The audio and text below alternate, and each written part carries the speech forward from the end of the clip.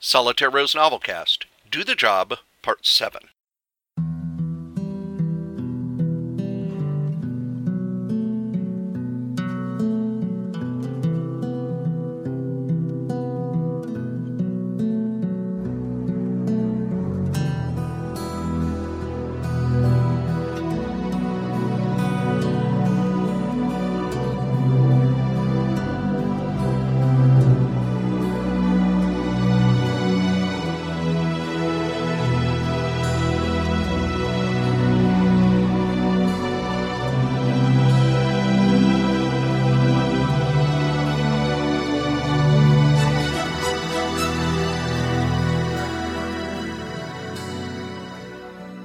Solitaire Rose Novelcast is where I, your charming and delightful old Uncle Rat Bastard, that's right, Cory Strode, takes the novels he's written and turns them into audio podcasts. Do the Job is a mystery set in the world of 1980s professional wrestling. What you need to know. Lance Greene is a former professional wrestler turned private investigator who's investigating the overdose death of one of his fellow wrestlers. His investigation has led him through meeting the people who'd known Mikey, the person who overdosed, through the last few months of his life. And he's now at a large wrestling event in St. Paul, Minnesota, where they're doing a TV taping. This is for the largest of the wrestling companies at that time in the 80s. And that's what you need to know. Lance has been brought up to meet the boss because he has a few questions. The door opened, and there were about 10 people in the room. It was dark, and the room was filled with TV equipment. Brad was the one who opened the door, and I was surprised at how big he was. I thought he was some little West Coast guy because he'd worked in TV production, but he was a full 6 feet minimum, and looked as if he spent time in the gym. Not as much as one of the workers, but he made his three-piece suit look impressive. He was about my age and had a full head of gray hair that looked as if he'd been pulling it out all day. He was clearly Irish, and while he didn't have the ruddy complexion, he was pale and looked like he'd burst into flames if he was out in the sun too long. His eyes were light brown, and his cheekbones were that of a male model. I'm sure the women found him amazingly attractive, but for me, I'd wondered why he had a career behind the camera instead of in front of it. "Hey, pal," he said, giving me a hearty handshake and a pat on the back as he came out of the room. "You gave us a bit of a scare. I didn't know you'd be packing heat. Do all you private eyes pull guns all the time?" There was a smile on his face, but it was clear that he was angry with me. This was a guy who was used to controlling every part of his world, and he felt challenged by someone who introduced a bit of uncontrolled chaos into it. "Not at all, Mr. Flannery," I said, looking as humble as I could be. "I had my office broken into last night by someone who I thought was in jail. He vowed to get even with me, and I don't think making a mess of my files was what he meant." "Sounds like one of those detective novels," he said. "There won't be any more trouble, will there?" "No, sir," I said with all deference. "I don't even like carrying the thing, but I need to be safe. That's not why I'm here, and I know you don't have a lot of time." "We've got some time," he said. "The crowd's getting more nachos and beer, and we've got videos playing for the next half hour so they don't get burned out. I also wanted to thank you for looking into Mikey's death. It's a damn shame. He had an amazing mind." "He would have done good work with you," I said. "Did you talk to him the last couple of days he was with us?" "Of course. He wasn't on the payroll yet, but he was already helping me with the show. He was sending me notes on the guys he was scouting on tapes, and he didn't have a fax machine yet, so he'd just call and tell me what he thought. He also told me that redhead you scared was ready to jump." "Plenty's a hell of a worker," I said. "And easy on the eyes. I've always had a thing for redheads. Must be the Irish in me. I gotta change her name, though. Can't copyright a name that she got from a James Bond movie. Thinking of calling her Red Tyler and going with the whole Irish brawler thing. She's tough in the ring, and I think she'll make the fans excited about women's wrestling. But you aren't here to talk about business," he said finally. It's a good thing we weren't there to talk business. Because of that, I didn't bring up the fact that he was also having her drop the belt in the garbage as a fuck you to Dan. And even though I wasn't a traditionalist, I did think it was a pretty classless thing to do, especially when you were going to change your name and persona at the same time. Back in my day, guys would jump from one federation to another all the time. They'd get tired of working for a promoter, thought they could make more money elsewhere, or or just wanted to change the scenery. They'd call another promoter and work out a deal. It was unsaid, but you would always do the job when you left, making the worker who was staying look strong. Who knows, you might have to go back to that territory and work again at some point. I just wanted to know about your relationship with Mikey, I said. How did you find out about him? That's easy. Half the guys who are good in the ring work with him at some point or another. He taught most of them, and the rest he helped get better. I can't tell you how many people said that he and Eddie's school in the barn was the best place to learn how to wrestle. I'm smart enough to know I don't know everything. I know TV, so I handle that. And the wrestling is something I don't know a lot about, so I'm bringing in people who know that world, know how to put on a good show. With us kicking up the touring, I figured he'd be a good guy to run one of the road crews. So I flew in, met with him and Eddie, told him I was scouting talent, which wasn't exactly a lie, and watched him put the new workers through their paces. They ran those guys through stuff a lot of my newer workers don't even know yet. Impressive stuff. I talked to them about what they do, how long they've done it, and what they'd do if they had a shitload of money to do what they wanted. Mikey talked a lot of pie-in-the-sky stuff, getting guys drug treatment, showing them how to invest their money, having the guys spend their time on the road learning how to put on a good match. He said with all the dead time on the road, we could put together some great shows that would draw even bigger houses. I like that kind of talk. He also gave me his don't do drugs speech he gives the workers, and it impressed me.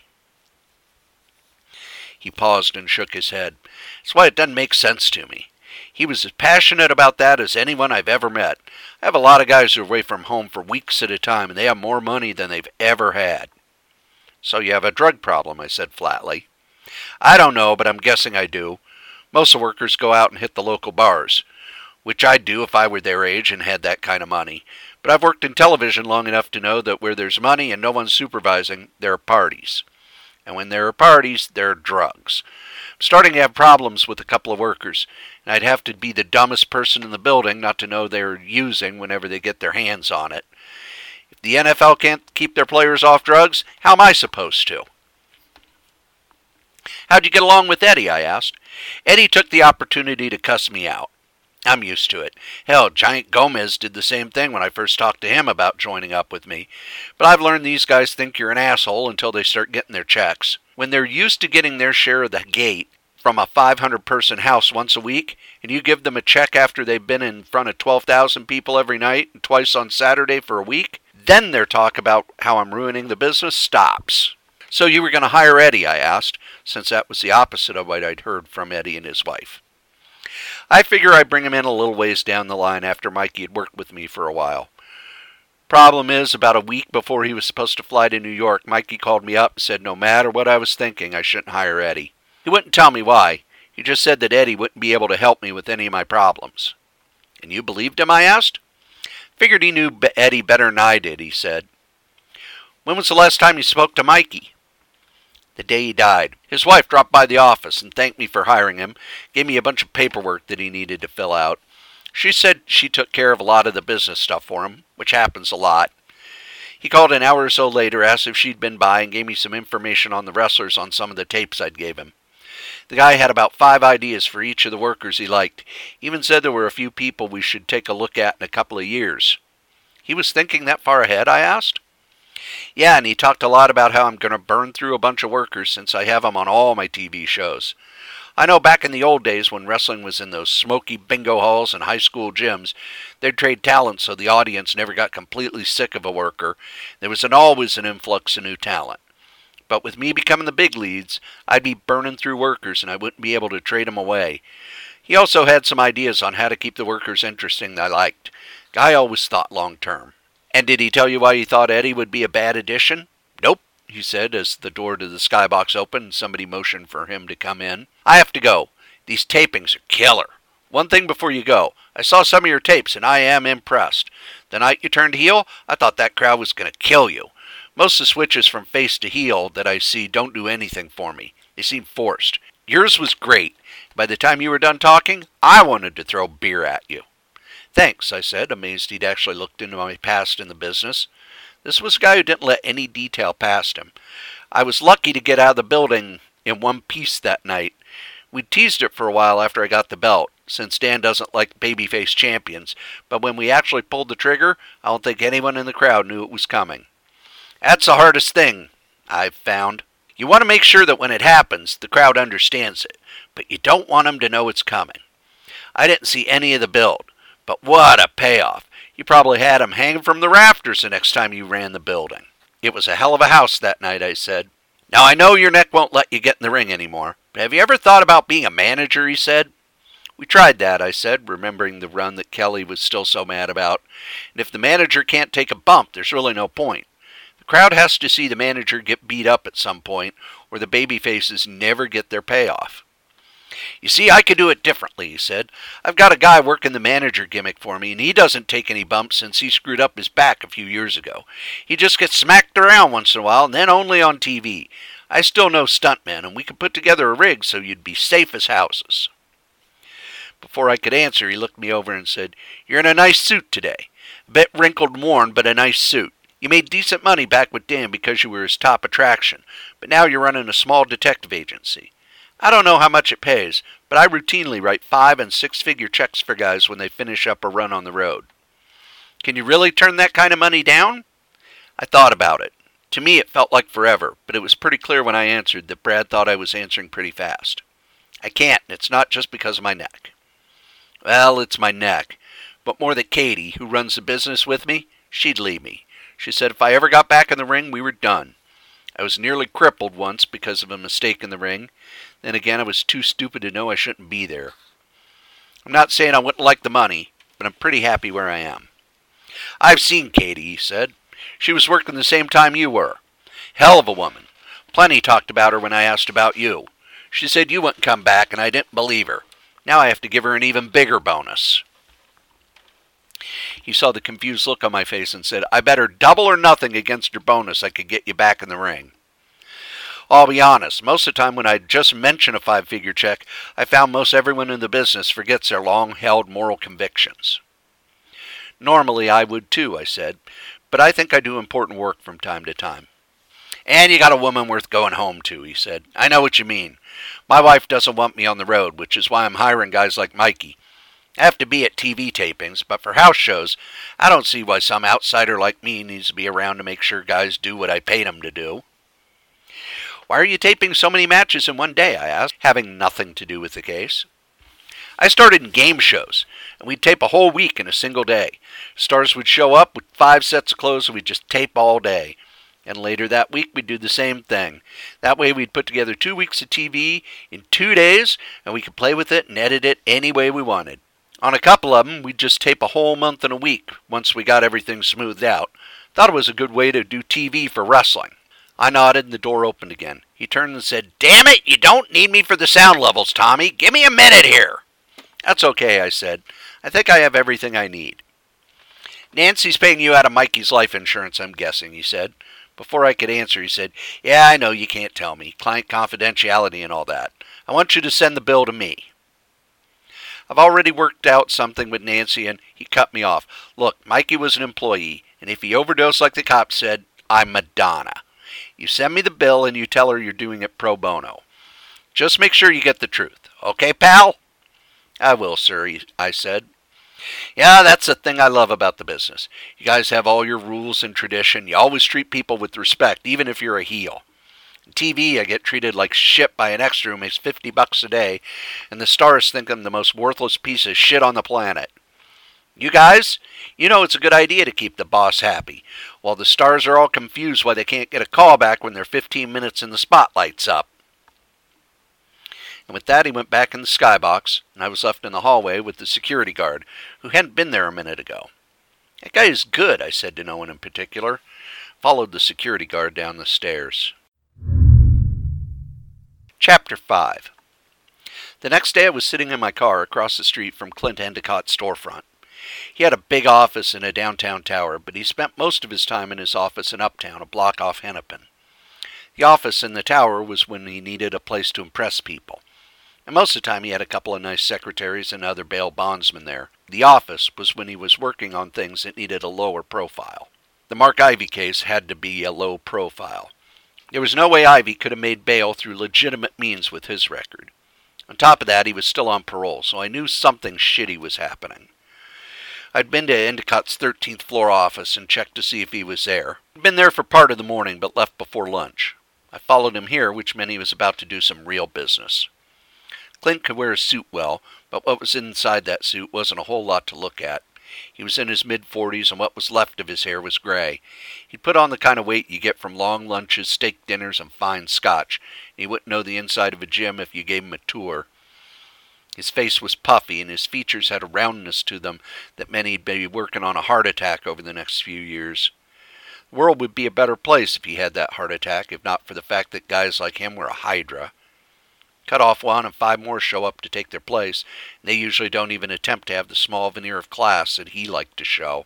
His second office was a tiny little storefront that had been a video store, a computer repair store, and a used bookstore in the last 10 years.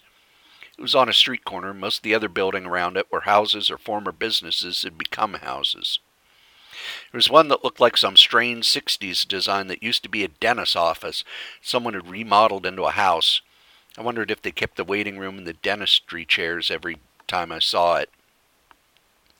The street had a few trees on it. The houses were well maintained, mostly modest 1 or 2 story buildings. The whole area was in a funk over the last few years, with the economy taking a dump in the early 80s. Having a brief recovery if you happen to already be rich. And then the stock market collapsed again, so the money people'd won in that crap game was gone. There was also a run of savings and loan failures I didn't even begin to understand, other than it meant a lot of people were trying to figure out just who the hell owned their mortgage and where they should send their payment to. There were a few for sale signs in the front of some of the houses, meaning that people in them had either given up trying or had figured out how to get a better job so they could move out to the suburbs that were migrating toward my old farmhouse. He'd bought it up, put a small sign in the window, but Clint's business was one where if you needed to be bailed out by someone like him, you already knew. He specialized in people who were connected, either to drugs or worse. I'd never dealt with him directly, but I'd had to work with people in his circle from time to time, so I'm betting he knew who I was, even without the years in the wrestling ring. Still, I was watching his joint the way I'd been taught by a friend of mine in the police force. I was in the back seat of my car, down the street far enough where he couldn't see me, with something to listen to so that I could focus all of my attention on him. I'd been waiting for a couple hours and watched. He'd had 3 visitors, including one guy I'd seen on TV as being arrested for federal obscenity charges. I didn't remember his name, but I remember seeing him brought into a courthouse as the news anchor talked about how he owned a chain of legitimate video stores, and a few that sold the kind of videos that men like, and a couple more scammy strip joints. I figured it had to be an election year because the federal prosecutor used a lot of words like morality and family values I'd heard in ads for the national right-wing candidate. I didn't pay much attention to that kind of thing, even though I followed the news because there was always someone trying to get into power by stopping people from doing the kind of things they enjoy. Used to be dancing, then drinking, then dirty books, then dirty magazines, now dirty videos. It was a lot like the wrestling business. They made someone into their heel so they could play babyface and then run the show all around the country, with neither side getting the upper hand or changing anything. They kept the voters running to the polls like a bunch of marks waiting to see the evil heel get his. Just like wrestling, the money was in the chase. And I also noticed that while they nabbed this guy, there were 4 others just like him who didn't get raided, arrested, or shut down. When he left, a woman went in. She had to be someone's wife or girlfriend because she walked into his building in such a cloud of shame it was hard for me to look at her. She only stayed a half hour, so I wondered what she'd had to give up so that her no-good boyfriend or husband would be released from jail later that day. Finally, I saw what I wanted to see. He turned off the sign on the outside of his building and closed the curtains on his windows. I checked my watch. Only 3 o'clock. Must be nice to keep such short hours. But then anyone who says crime doesn't pay hasn't been following the news. I slipped out of my car and quickly got across the street so he couldn't see me if he was looking out the window. I moved down the sidewalk and slipped to the side of his small 1-story building without seeing anyone else on the street. His building didn't have any trees around it, but I looked around and saw no one on the street, went behind the building, looking for a back door. In the back of the building was a single door, no windows, and a small parking lot made for about 4 cars. Only one of the parking spaces was being used, and his cherry red sports car sat there, gleaming as if it had been washed earlier that day. There was a small dumpster that sat near the back door, and I decided it would be a decent place to hide behind and wait for Clint to come out. I didn't have to wait long, as he burst through the door, a huge briefcase in his hands and a handful of keys in the other. He turned to lock the door. I got up and got behind him before he could notice me. I grabbed the arm with the briefcase and squeezed on his wrist as hard as I could. He dropped the briefcase to the ground, and I quickly twisted the arm behind him and pulled upward. In the ring, we'd call it an arm bar, and one of the secrets to it is we didn't twist as we wrenched it behind and pulled up. For Clint, I'd figure it needed to be a shoot, so when I pulled up, he yelped in pain. "I think we should step back inside," I said in a low whisper. "I don't have any money on me," he said, "but you can take my wallet and the briefcase." "It's very generous of you, Endicott, but what I want you don't have in your pockets. Inside. I won't ask again." And to emphasize my seriousness, I pulled upward again, could feel his knees buckle with the pain. "All right," he hissed, and unlocked the door. He dropped his keys in a frantic attempt to get inside. I pushed him into the building and kicked his keys away under his car. The last thing I wanted was for him to have any sort of advantage. He stumbled down the hallway the door opened into, and I followed, turning on the light he had probably just turned out. The hall was short and led to a main storefront where he had a nice desk, chairs, and a couch. It was obviously his office area. I could tell that he also had a reception area. There were a couple of doors on the sides of the hallway, making me think he had a bathroom and a file room. He turned around and looked as if he'd just eaten something made out of acid. I'll be honest, I forget how intimidating I can look. In wrestling, most of the guys are bigger than normal, even if we do exaggerate our height by a few inches and our weight by a few pounds, up or down, depending on the impression we want to make. However, I am a legitimate 6'4" and weigh in at about 270 pounds, since I would still rather spend time in the gym than watching TV or playing cards. "Whatever it is you want, just take it. I won't put up a fight," he said, still against the wall. "I doubt that," I said with a grin that made him cower. "Let's go down to your office and chat. What I want is information. If I get it, everything will be just fine." He slid down the hall, not turning his back on me, which made him think he must know a lot of people who'd shoot you in the back without telling you why. To me, that meant he needed to associate with a better class of people. When he got to his office, I was right behind him. I pointed to his seat as nicely as I could and said, "Have a seat. Wait, aren't you supposed to tell me that?" He didn't laugh at my joke. Instead, he sat down on the couch, which meant I had to either sit at his desk, which would be both uncomfortable and make him feel territorial, or on one of the chairs. I grabbed the nearest chair, turned it around, and sat on it backwards in case I needed to get up quickly. It may be a cliché that professional wrestlers use steel chairs as weapons, but since my gun was back in the safe, and had been ever since I drove to the office after meeting with Brad, I felt it would be a good idea to have something if things went south. "So," I said, "you don't know who I am?" He shook his head, and I decided I wasn't going to get much out of him with the smart-ass persona I'd been using. Funny, they always seem to work in the books about private eyes, but like I said in the beginning, I tend to burst bubbles people have about me and the jobs I do. "I would think that you would, since you bailed out a man who broke into my office 2 nights ago," I said. The recognition spread over his face, and he said, "You're here about Ivy." "Yes," I said. "I have quite a few questions, but the biggest one is, how can a guy who's on parole get bail when he violated said parole?" "Innocent until proven guilty," he said, starting to relax a bit. I wasn't sure if I wanted him to do that, so I leaned forward. "When you're on parole, you've already been convicted of something, so that's out the window. There are a few things that I already know, so correct me if I'm wrong. Whoever wanted him free has some political clout or a judge in his pocket." He said nothing, so I kept on. "He also has to be dirty since you're involved." He started to say something in protest, and I held up a hand to stop him. "Don't try to tell me that you're a misunderstood soul, a victim of circumstance, or anything else. I'm not stupid, and I've lived here my whole life. You're the guy the high-dollar drug runners and pimps use, and if you're very lucky, you get spillover from the people they work with above board." He looked irritated, and I continued. "So why would a 2-bit drug user like Ivy get your undivided attention on a Sunday morning when you would normally be in church procuring more business contracts?" He was going through my files, which is also strange since the last time I had the pleasure of his company he said he wanted me dead. "Care to enlighten me?" He sat there and said nothing.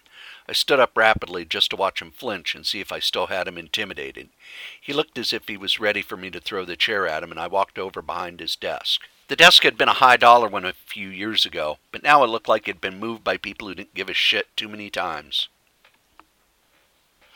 On top of it was a Rolodex, one of those calendars you write appointments on that worked as a desk mat, and a couple pictures of Clint with people I probably should know in nice little frames.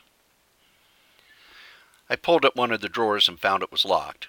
I remembered the sound of his keys skittering across the cheap blacktop behind the building, coming to a rest under his car. I didn't change my expression, but in my mind I was swearing like Katie after she'd dropped something. "Guess not," I said. I smiled at him and grabbed the middle drawer of the desk and pulled. The lock might have been metal, but it was held in place by the wood around it, and a good hard pull broke it loose. The drawer was not nearly as neat as the rest of the office, or the top of the desk for that matter. There was a mess of pens, pencils, papers, business cards, and as I searched through it, he said, "If you're as smart as you think you are, you'll know that the people I would have to answer to for telling you anything are a hell of a lot scarier than you are." "I know that," I said, shuffling the papers around, hoping he'd shoved his work for the day in that drawer. "But what you don't know is I don't much care about you in any way, shape, or form. You're less than nothing to me. You're an obstacle in my way. I just feel it's important to give you a chance to make things easier on both of us." There, toward the back of the desk drawer, I found it. A small gun, barely big enough to be considered a gun, but still it would fire bullets and cause damage. So it was what I expected. "I'm guessing you don't have a permit for this, since they still have laws in this state against Saturday night specials," I said. I tossed the gun from one hand to the other. It was tiny in my hands. I wondered if I could get my index finger in the trigger comfortably and tried. It was a bit of a squeeze, but at least the damn thing didn't go off when I put my finger on the trigger. "And the good thing about 'em is if you get hurt with it, what are you going to do? Call the police and tell them they shot you with your own illegal gun?" "Oh, that's right. You probably don't officially own the gun, do you?" I moved over to the chair I'd been sitting on and sat down again, crossing my arms on the back of the chair and dangling the gun from my right finger. He was starting to get brave and glaring at me as I sat down. "I think I've beat round the bush long enough. You have two choices. You tell me you posted the bail for Ivy, or tell me where he is." "Or?" "There is no or. At this point you will tell me one of those two things. You need to decide which one it will be." "I play a lot of poker, Mr. Greene, and I'm calling your bluff." I was staring at him directly and gave a bit of a dramatic sigh. Before he could react, I fired the gun into the floor next to his foot without looking. My expression didn't change. I didn't flinch. I didn't react to the sound. I watched as he jumped, and then saw how close the bullet had come. "Holy shit!" he shouted. "So," I said, not changing my expression, "which is it going to be?" "You're crazy!" I did the same thing, but with his other foot. "Hey, I said I'd never shot anyone. I never said I'd never shot near anyone." "God damn it! Quit it! Quit it!" "Ivy's out in Waconia," he said, moving both of his feet up onto the couch. He gave me the details, and I thanked him by removing all the bullets from the gun, putting them in my pocket. Since it was a shitty little thing, I also bent the clip, so it couldn't be reinserted in case he found the courage as I was leaving. I tossed the gun back on the desk and told him that if he was a good boy, he'd never see me again. I went out the front door, mostly so I could see if the shots had alerted anyone to anything going on inside. The street was quiet, as empty as it had been when I went in, since once you get a few blocks off Hennepin, the people walking around tends to drop to zero. Add to that the fact that the gun barely had enough power to get through Clint's shitty shag carpet, and I figured I didn't have anything to worry about with someone calling the police and having them ask questions. Well, that and the fact that Clint didn't want police coming around his office asking questions even when he was in trouble. I figured I'd bought about 10 minutes to get my car before he started feeling brave again, so I got moving as fast as I could. It was about 4 in the afternoon, so I was immediately stuck in rush hour traffic. It wasn't as bad as the traffic in a city like Chicago or Los Angeles, but it wasn't great either. I crept along on the freeway at about 25 miles an hour until I got far enough out of the city I could get on a less busy highway. I still had music on in the car, only this time I was using the car radio. I had the classical station on. I needed to think through what my next step would be, start putting the pieces together. Sadly, Mikey would have to wait, since I'd been able to confirm that Ivy was working for someone with some clout, or Clint would have given them up without a fuss. I knew it was big when he didn't even hint to me that the information could be bought. I tried to think through who I'd crossed in the last few months and came up blank. My clients over the last year or so had been mostly domestics. None of them were connected to anything big enough that Clint would be involved in, let alone be scared of. I saw a gas station at the side of the road as I kept mulling over what I could have done to make enemies in high places. They had a payphone in the exterior of the place, and I dialed a friend I'd made at the county office to find out who owned the place that Ivy was staying at. I was on hold for a while, and I was thankful that the chill I'd felt in the air a few nights ago was gone.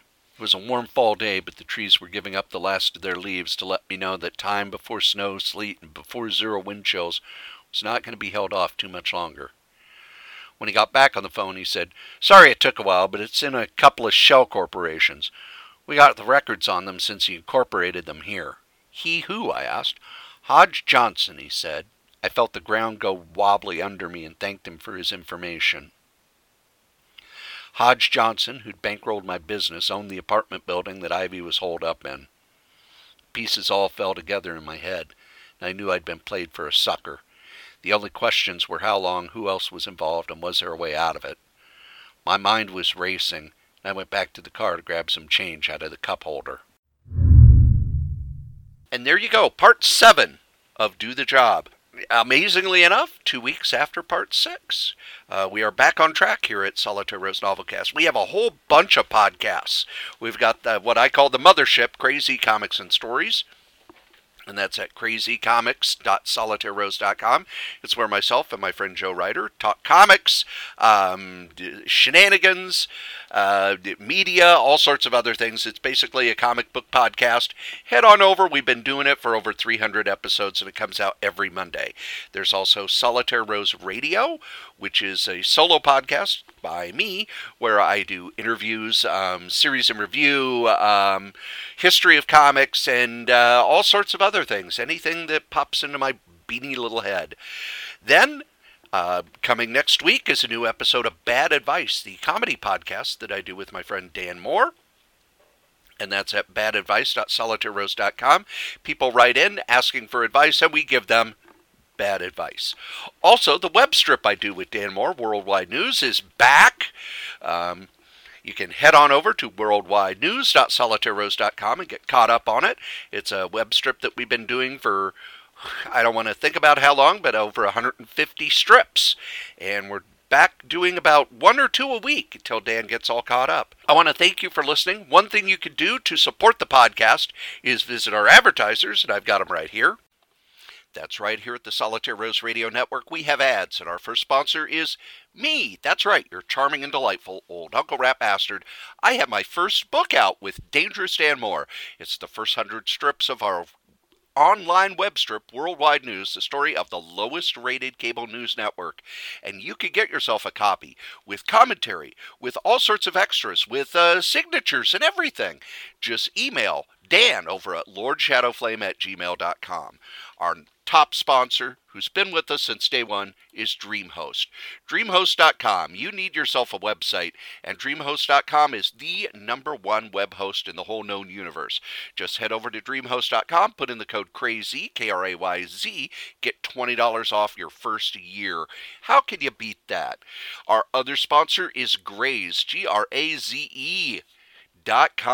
Healthy snacks for a healthy lifestyle. Just head over to Graze, put in the code CORYS3R5P. Your first and fifth box are free. You can get them weekly. You can get them bi-weekly. You can get them monthly. You just order a whole bunch of them. It's great stuff to keep you away from the vending machine at work. Now, if you would like to leave a comment for any of the podcasts that we do, we'd love those. Go ahead and email us at solitairerosenetwork@gmail.com, or you can call 952-856-0519. Operators are standing by. Okay, it's just a place that will record your calls, but we'll play them on the air. We'll answer your questions. We love getting feedback. Tell us what you think. Ask a question. Suggest a topic. Be a guest. Send us your stuff. solitairerosenetwork@gmail.com. If you would like to advertise on any of the Solitaire Rose radio shows, you can. Just email us at solitairerosenetwork@gmail.com, subject advertising. Thanks. The other thing you can do to support the podcast is spread the word. Tell everyone you know, give us a good review on iTunes. Well, if you like the show, don't lie.